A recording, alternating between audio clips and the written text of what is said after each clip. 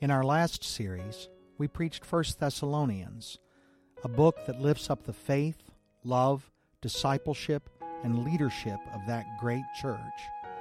1 Thessalonians also touched on the subjects of death and the end times, and how we should live to be ready for them.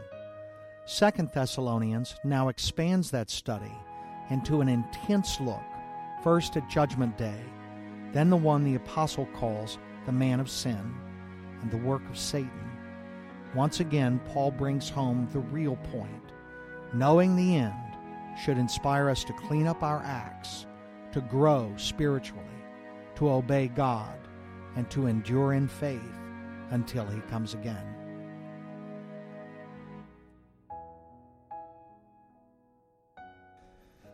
Second chapter of 2 Thessalonians.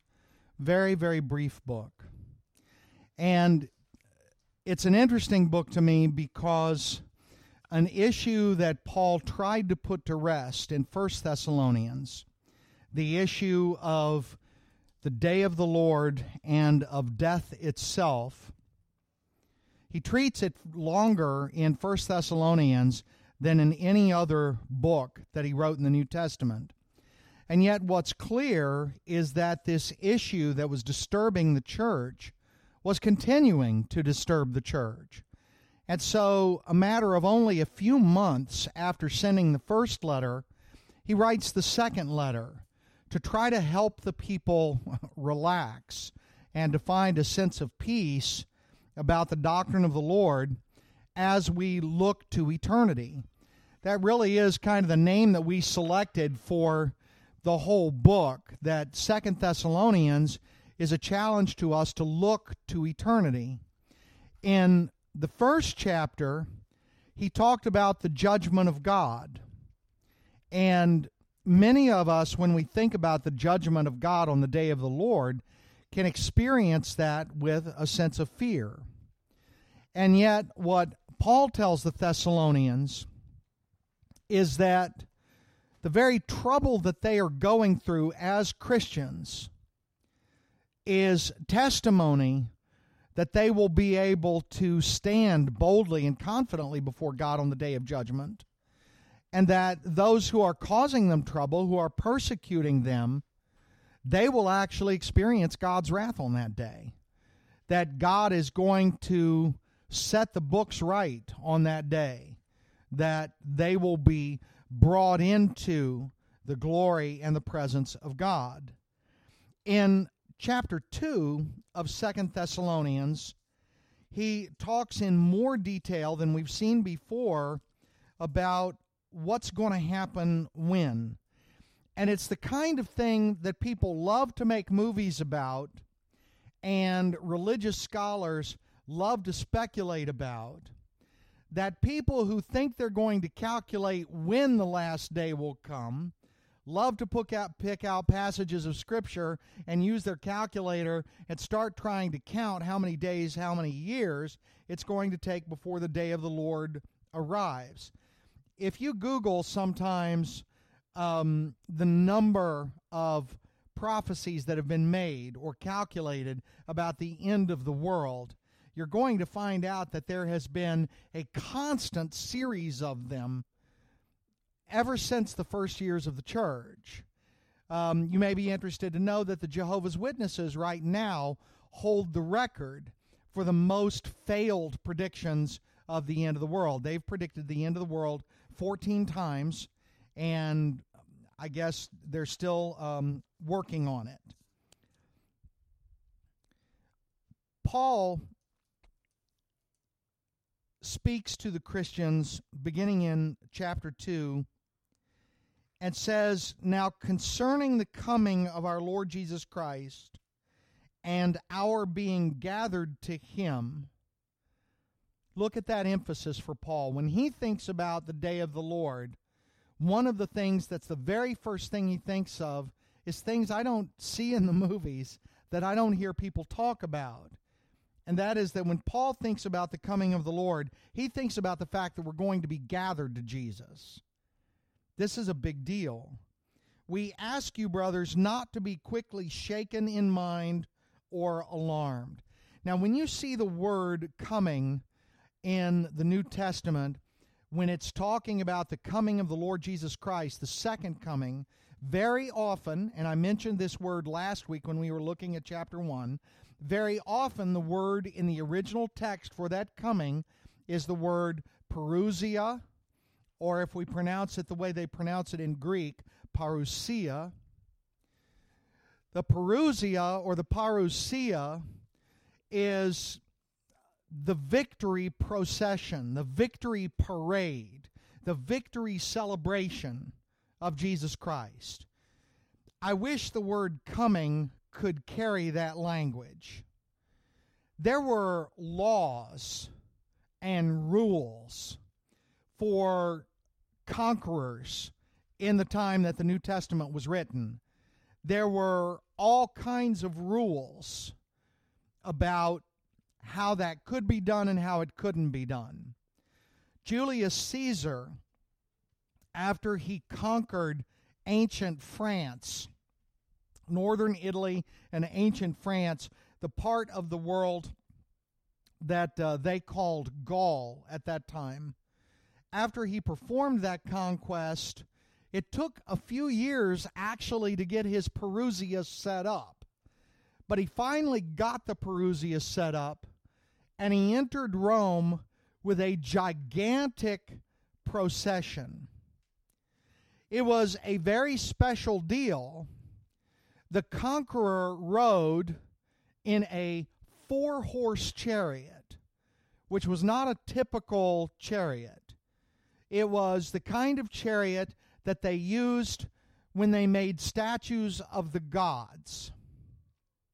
At the time that Julius Caesar did it, they were allowed to wear purple, which was a color which in the beginning, during the Republic, was only used for the gods, for statues of the deities. But on that day, the conqueror would dress in purple as he entered the city in the 4-horse chariot. Rome, in the early days, in the Republic, was very, very clear and strong about the difference between military power and civilian political power. Armies were not allowed to be brought into the city because the distinction between military power and political civilian power were clearly maintained to protect the government of the Republic. But on that one day of the parousia, it was the one day where the conqueror held both powers at the highest level. And of course, he was expected to give it back. It took Julius Caesar a long time to give it back. But what I want, the reason that I spent that time talking to you about what this word means is because I want you to think what Paul, who was a Roman citizen, what must have been going through his mind when he chooses this word, parousia, to talk about the return of Jesus Christ, who is coming back as God in the sky, dressed in glory, holding all authority, declaring his victory over the enemies of the state. Jesus has conquered death. Jesus has conquered sin. Jesus has conquered the evil one. And he will be coming back as our God. And we will be gathered to him. Now, this is massively encouraging to us, especially as our world looks dark to us. But I want you to notice in verse 2 that Paul is concerned that the Thessalonians have been shaken up recently. They've been disturbed. This word quickly shaken is a very poetic word because it refers to what trees look like in a hurricane. And, you know, people can get like that. We can get like that when we hear something that's very disturbing. I urge you not to be quickly shaken in mind or alarmed, either by a spirit or a spoken word or a letter seeming to be from us. Somebody has misquoted Paul in this church. Somebody has said something that they claimed that Paul had said, and he had not.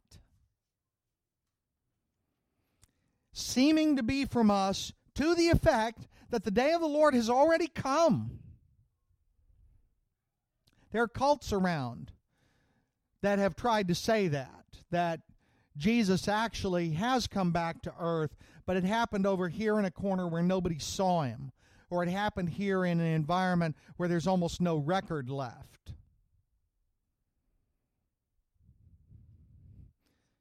The Mormons, for example, have claimed that Jesus came to North America.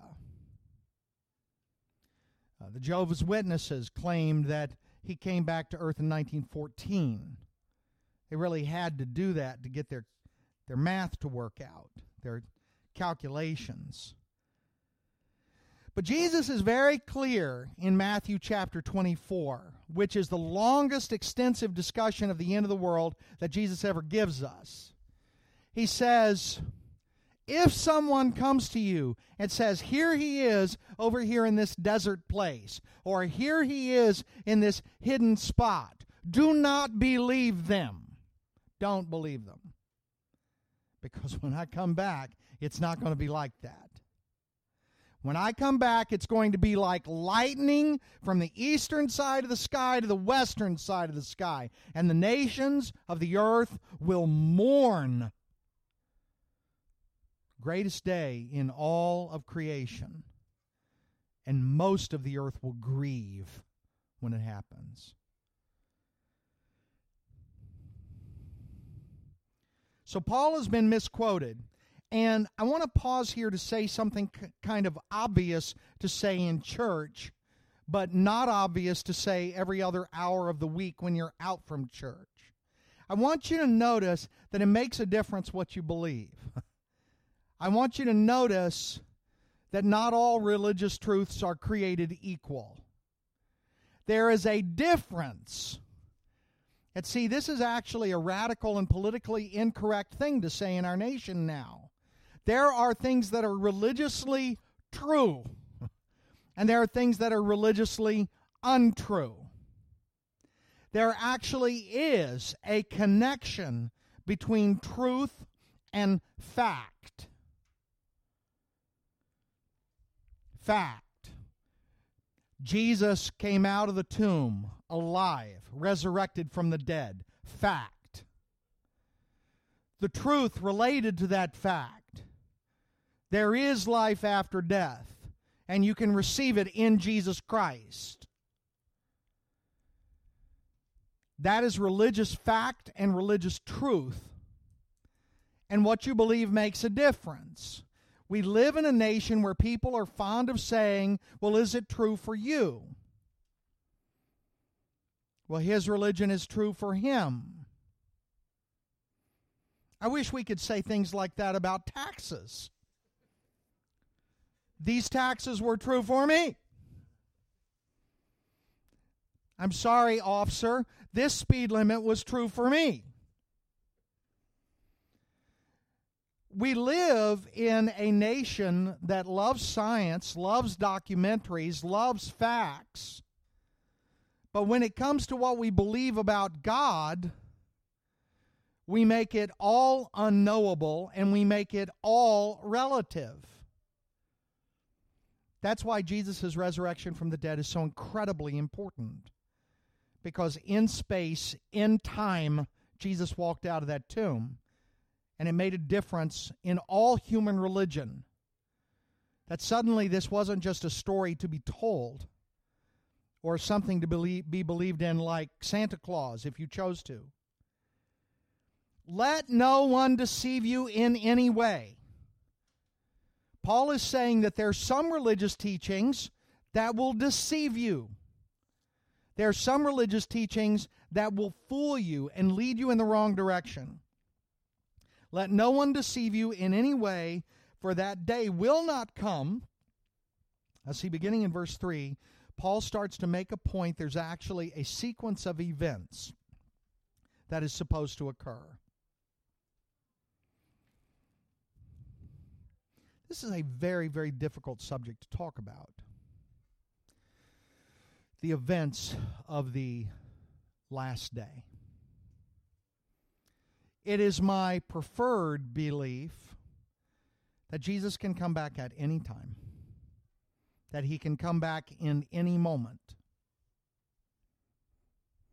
There are good Christians on almost every way of interpreting the Scriptures that relate to the last days. And it becomes exceptionally complicated.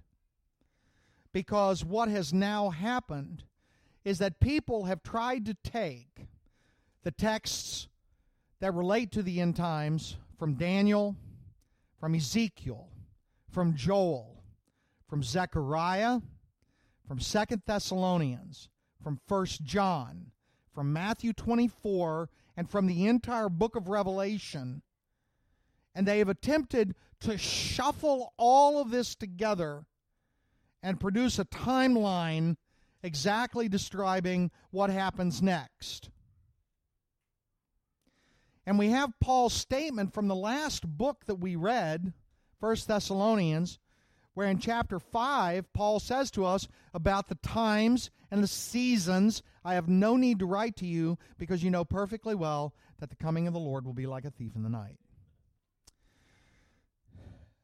There are interpretations of these events that see these things as heavily spiritual realities that the church faces in every generation. Things that Christians have always gone through and will continue to go through until Jesus comes back. And that also resonates for me a lot because the book of Revelation was written to encourage a church that was currently under persecution. I feel like very often when these guys write these books, they forget that those Christians were being killed at that time. And I want to ask them, what difference do you think it makes to Christians in 95 AD that 2,000 years later there's going to be a country of Russia and a country of China, and they're going to surround Jerusalem, blah, blah, blah. What difference is it going to make to people who are being killed today? Why would you write about that for 3 chapters, and then for 19 chapters write about events that aren't going to happen to them for 2,000 years? Why do we not respect what they're going through and why the letter was sent? See, we obsess about these things. We always have. Nevertheless, despite the fact that I've said all those things to you, Paul says that there is a thing that's going to happen before Jesus comes back. Our question today is, has it happened yet or not? That day will not come unless the rebellion comes first. The rebellion. Now, the Greek word here, our other Greek word for the day, is the word apostasy, which means falling away. Becoming apostate means that you have left the faith. Now, the scholarly argument around this apostasy is, are we talking about a situation where the world has, to a large degree, decided they're not going to believe in God anymore? Or are we talking about the Church of Jesus Christ, where a lot of the people of Jesus' own church fall away and are no longer faithful? Which of the two is it? The funny thing is, most scholars are inclined to say, yes. It looks like both are probably happening here, with the world turning away even more from God, and where even large chunks of the church fall away and cease being faithful. There is a rebellion to come. And then we have this person revealed, the man of lawlessness. A being called the man of lawlessness. A person who represents the idea that God has no rule over my life. He has no control over my life. Lawless means you don't recognize any boundaries. There is no right and wrong. You can do what you wish. Man of lawlessness. And then he is called the son of, the Old English Bible called him the son of perdition. Here we have the newer word, the son of destruction. Well, when we hear this, the word that jumps immediately into our consciousness is the word Antichrist. Paul must be talking here about the Antichrist. Even that very statement is complicated. Did you know that the word Antichrist does not appear in the book of Revelation? Not a single time. The word Antichrist does not appear in the book of Revelation. What we read about in the book of Revelation is a series of 3 beasts. A beast that comes up from the sea, and a prophet, an unholy prophet, and a third beast. We end up with an unholy trinity in the book of Revelation. And some people associate the man of lawlessness with the beast called a prophet. The part that complicates this is that in 1 John, the Apostle John, who also wrote the book of Revelation, says, I know that many of you have heard that the Antichrist is coming. I tell you, even now, many Antichrists have already come. And so it's John himself who wrote Revelation, who lets us know that there's kind of a persistent thing happening spiritually in the world. And yet it does sound like that Paul is being very distinct about this person, this man of lawlessness, who opposes and exalts himself against every so-called God or object of worship. Hear that? The man of lawlessness is creating the ultimate secular society, where anything that is set up as God is taken off that throne, and all things religious are put aside. You see anything like that in our world? So that he takes his seat in the temple of God, proclaiming himself to be God. Now, there have been some interesting occasions where this has been literally true. In about 160 BC, a Syrian ruler named Antiochus III actually put himself over the Jewish temple, put up an altar to himself, covered the temple with pig parts to defile it.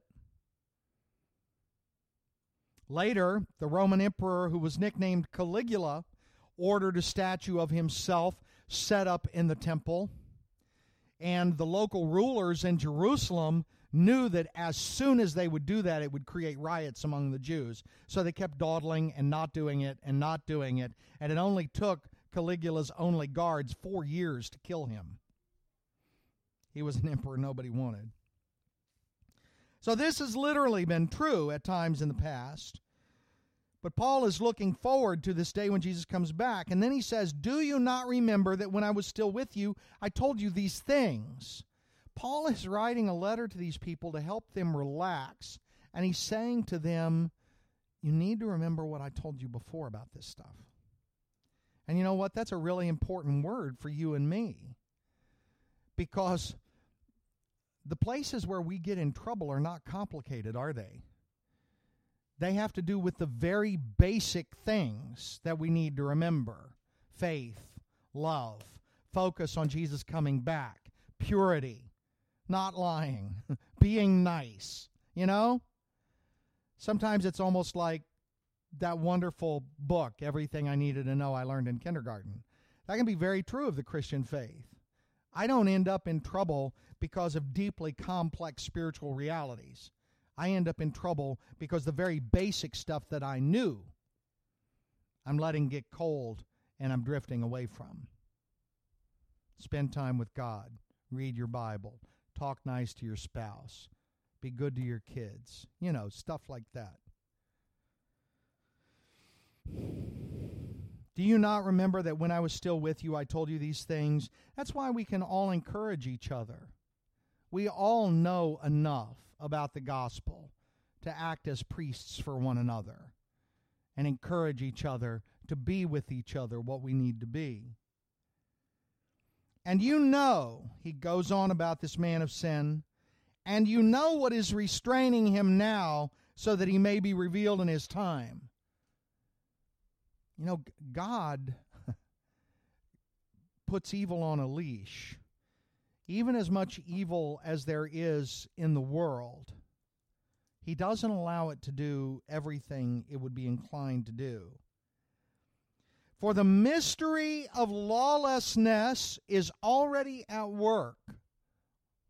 Okay. Talking about the man of lawlessness is going to be revealed, but here in 51 AD, when he writes this letter, the mystery of lawlessness is already at work. What is the mystery of lawlessness? Well, the thing to know about the word mystery in the New Testament is that the word mystery always refers to something we didn't used to know, but it has now been revealed.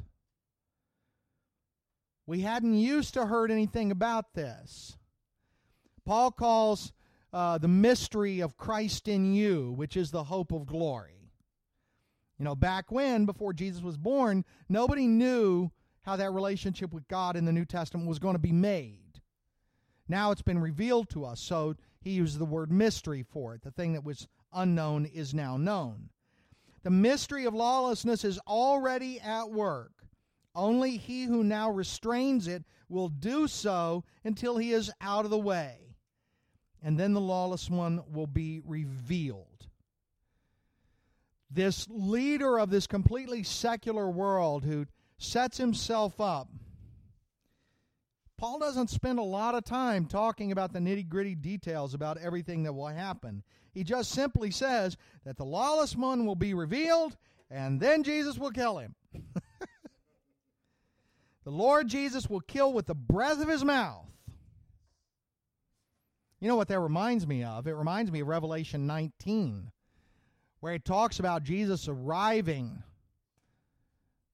white horse, wearing a robe dipped in blood, signed with the name King of Kings and Lord of Lords, and the whole world is set against him. And he has this sharp sword which proceeds from his mouth, and the battle is instantly over. It's not a contest. It's not a great struggle. Jesus says, you lose. And it's done. End of it. Jesus will kill with the breath of his mouth and bring to nothing by the appearance or manifestation. The word here, appearance, is literally the Greek word epiphany. He will suddenly be made manifest. He will suddenly be revealed of his parousia, of his coming.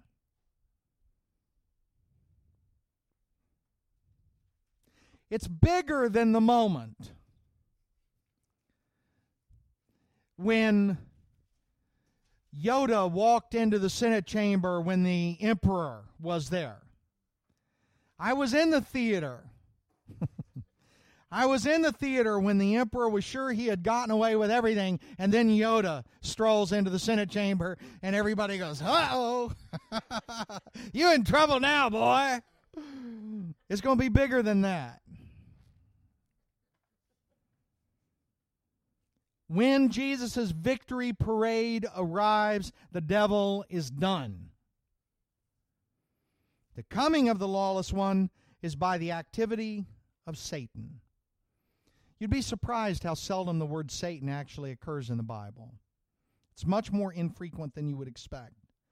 The coming of the lawless one is by the activity of Satan with, and this is spooky, with all power and false signs and wonders and all wicked deception for whom?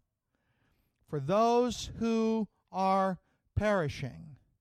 Now, what is spooky to me about this is that if you are not reading your Bible, if you don't remember what is true and what is not true, if you don't know who Jesus is and what He is asking for in your life, and notice I said if you don't know who Jesus is, not if you don't know about who Jesus is. We all know about who Jesus is. We know about Him. But there's a difference between knowing about and knowing Him. Jesus says in John 17, as I've mentioned before, that holy life, eternal life, is to know Him and His Father. That's eternal life. It's John 17, verse 3. This is eternal life, that they know you, God, and your Son, Jesus, whom you have sent. So the thing that is scary here is that people are going to see what Satan is doing, and it's going to cause them to believe. They're going to be deceived. Why? Because they don't know and live in the Word of God. They don't know Him. Because they refuse to love the truth, and so be saved. I want you to see the connection between loving the truth and being saved. You know, you would think everybody would love the truth, but it's not true. I've run into many, many people in my life who, when they see truth, they say, "Do I like this? I don't think I like this." Or when they see the truth, they feel embarrassed by it.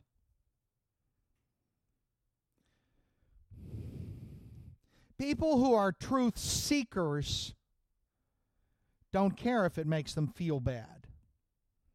Don't care if it makes them look bad. Don't care if it embarrasses them. They know that there is nothing that you can do against the truth.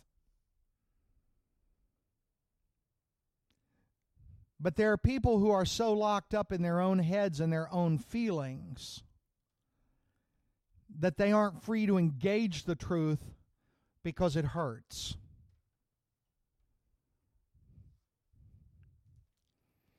There's a connection between loving truth and salvation. There's a connection between loving truth and loving God. And when someone does not love the truth, it says here, God sends them a strong delusion. Check it out, so that they may believe what is false. We don't expect God to work like this. But the reality is that idolatry, that faithlessness, actually becomes its own punishment. There's a wonderful story. We don't have time to read it, but I want to encourage you to read it when you get a chance. 1 Kings chapter 21, there's this amazing story where the Judean king Jehoshaphat is sitting in the Israeli court, the northern Israel court, of the terribly evil king named Ahab. And they're getting ready to go to war. And Ahab has brought in all of his favorite prophets and said, "Will we prosper on the battlefield?" And all the prophets say, "Yes, yes, yes, go to war, you will win." And Jehoshaphat's looking all around the room. He can't find a single prophet there of Yahweh Jehovah God. They're all different prophets of Baal. Why? Because Ahab was married to Jezebel, one of the most wicked women in the Bible, a deeply devoted Baalist worshiper from Syria. And she had filled Ahab's court, manipulated Ahab. Jehoshaphat says, "Don't we have one prophet from Yahweh that we can ask?" And Ahab says, "There is one, but he never says anything good about me." Jehoshaphat says, "You shouldn't say that." Literally, in the Bible. 1 Kings 21, Jehoshaphat says, "You shouldn't talk like that. We should hear him." And so Ahab sends to the jail, because that's where Micaiah is. One of my favorite characters in all the Bible, Micaiah. They pull him out of jail. And they ask him the question, will we go and be victorious? And Micaiah goes, go to battle, you'll be victorious, you'll certainly kill them all. And Ahab knows he's making fun of him, knows it. And he slams his fist and says, haven't I told you always to tell me the truth? Cracks me up. Micaiah says, oh, you wanted the truth. Yeah, go to war. You will die, and the dogs will lick your blood out of your chariot. And Ahab, after hearing that prophecy, turns to Jehoshaphat and says, see, didn't I tell you he never says anything good about me? It is a hilarious story. And when Micaiah is giving his prophecy, he says that he saw God speaking to the spirits around him and saying, which of you will be a lying spirit in the mouth of Ahab's prophets, so they will all speak with one voice? And one goes, ooh, I will. And Yahweh says, go, do. And so, because Ahab was consulting Baalist prophets, God ensured that they would speak to Ahab a unanimous message that was wrong. Pay attention and learn. Listening to the idol is its own punishment. You follow? Therefore, God sends them a strong delusion so they may believe what is false. If you're going to ask this God what to believe, I'm going to make sure you get something worthy of the quality of what you've done, in order that all may be condemned who did not have the truth, did not believe the truth, but had pleasure in unrighteousness. You know, that's really sometimes why some people stay secular. Some people stay secular not because they have carefully weighed the options, looking at history, doing work in philosophy, whatever. Some people stay secular just because righteousness is a problem for them. I've had some very, very good friends, people that I really liked, who had made the decision not to come to the Lord because sin was so easy and so available. And they were very honest with me about that, why they weren't interested in coming to God. And so, Paul has responded in chapter 2 with this strong statement, no, the day of the Lord has not happened yet. Jesus has not come back. He's not going to come back in some sneaky, secret way, and you need to remember that I already told you this. You already heard this from me. So don't get all shook up because somebody gives you a word that they attribute to me but wasn't mine.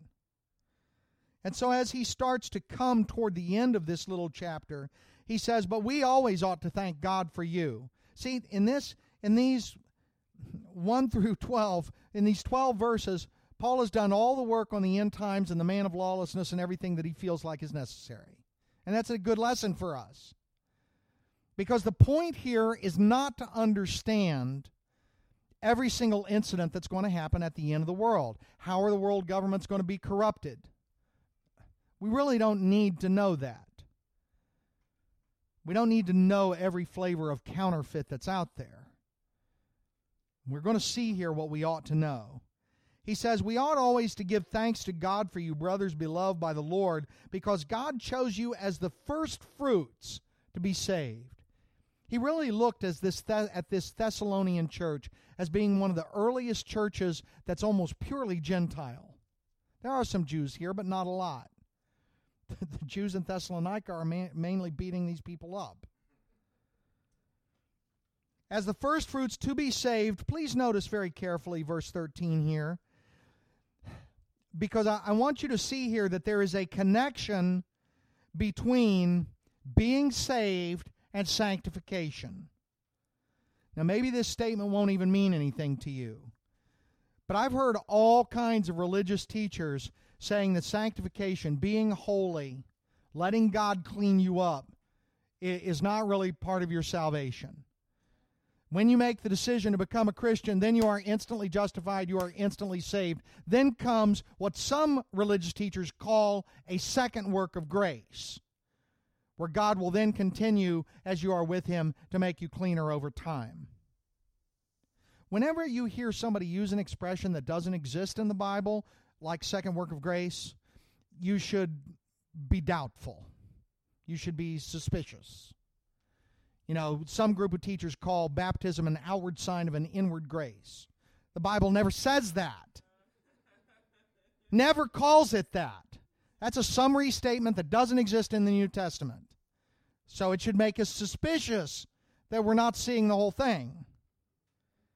Here we see, please notice this statement, because this is a powerful statement. And it really pushes back on this idea that sanctification has nothing to do with salvation. When people say that, it's like they're saying unholy people are going to heaven. Really? We always ought to thank God for you, brothers beloved by the Lord, because God chose you as the firstfruits to be saved through sanctification by the Spirit and belief in the truth. We too often think about salvation as a one-moment thing. It totally messes with the idea that salvation is about our living, ongoing relationship with Jesus Christ. To think, if you compare it to other relationships, the nonsense of it is obvious. It's like making a marriage equal to the wedding day. Doesn't make any sense. For me to be married to my wife requires a day after day after day after day commitment between the two of us. The struggles that we have together, we have to work on together. And we have to work on with a particular view, that we are remaining committed to each other in love. And even when there are issues we can't figure out how to solve, the relationship is bigger than the issue. Jesus calls the church the bride of Christ. It is Jesus who compares relationship to God to marriage. When people use the expression plan of salvation, I want to say to them, do you know that the expression plan of salvation does not occur in the New Testament the way you're using it? We know that Jesus is God's plan. He says that. But never in the New Testament do you see a plan of salvation where you have these 3, 4, 5 things and you will be saved. I drew up a plan of salvation that had 16 things in it. Because when I looked at the New Testament, I saw all the things that are related to salvation. That should not be a surprise to you. If you were to ask me, give me the details of the love between you and your wife, it would take me a while to list them all. Our relationship is an organic thing, a rich, ongoing thing with lots of expressions. And so it is with our salvation in Jesus Christ. It is a relationship, not a checklist. It never was a checklist. This is eternal life, that they know you and Jesus Christ whom you have sent. That they know you. I tell you, if we think relationally, we'll be a lot smarter about the Bible. It'd be like asking me, what does someone have to do to become your friend? Oh, be my friend. Don't hit me. And try to create, and see, it becomes an idiotic thing right off the bat. Because friendship is not defined that way. It's an organic experience between two persons, just like salvation is.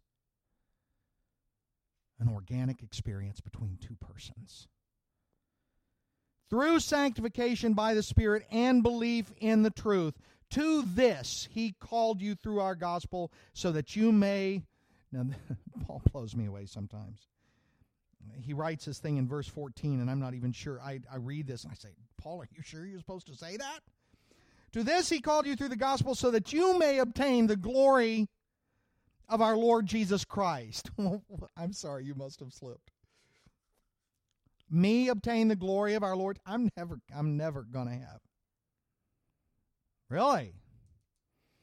What about that promise in Revelation that to him who overcomes, I will give the right to sit with me on my throne? That kills me. Pernell and I were talking about that just last week. This image that I have of what it would be like to sit with Jesus on his throne. My little legs dangling over the side of the throne. Wow, it's really high up here. Look way down, these clouds whoosh, are way underneath us. Boy, there's a big chair. You know, to him who overcomes, I will give the right to sit with me on my throne. Be careful, don't sit on me. You know, my gracious. You may obtain the glory of our Lord Jesus Christ. I don't even know how to think about that. That's huge. So then, brothers, stand firm and hold. He uses the expression traditions here, but he's not talking about man-made rules the way we normally think of traditions. He literally says here, hold on to those things that were handed down to you from us, that you were taught by us, either by our spoken word or by our letter. Hold on to them.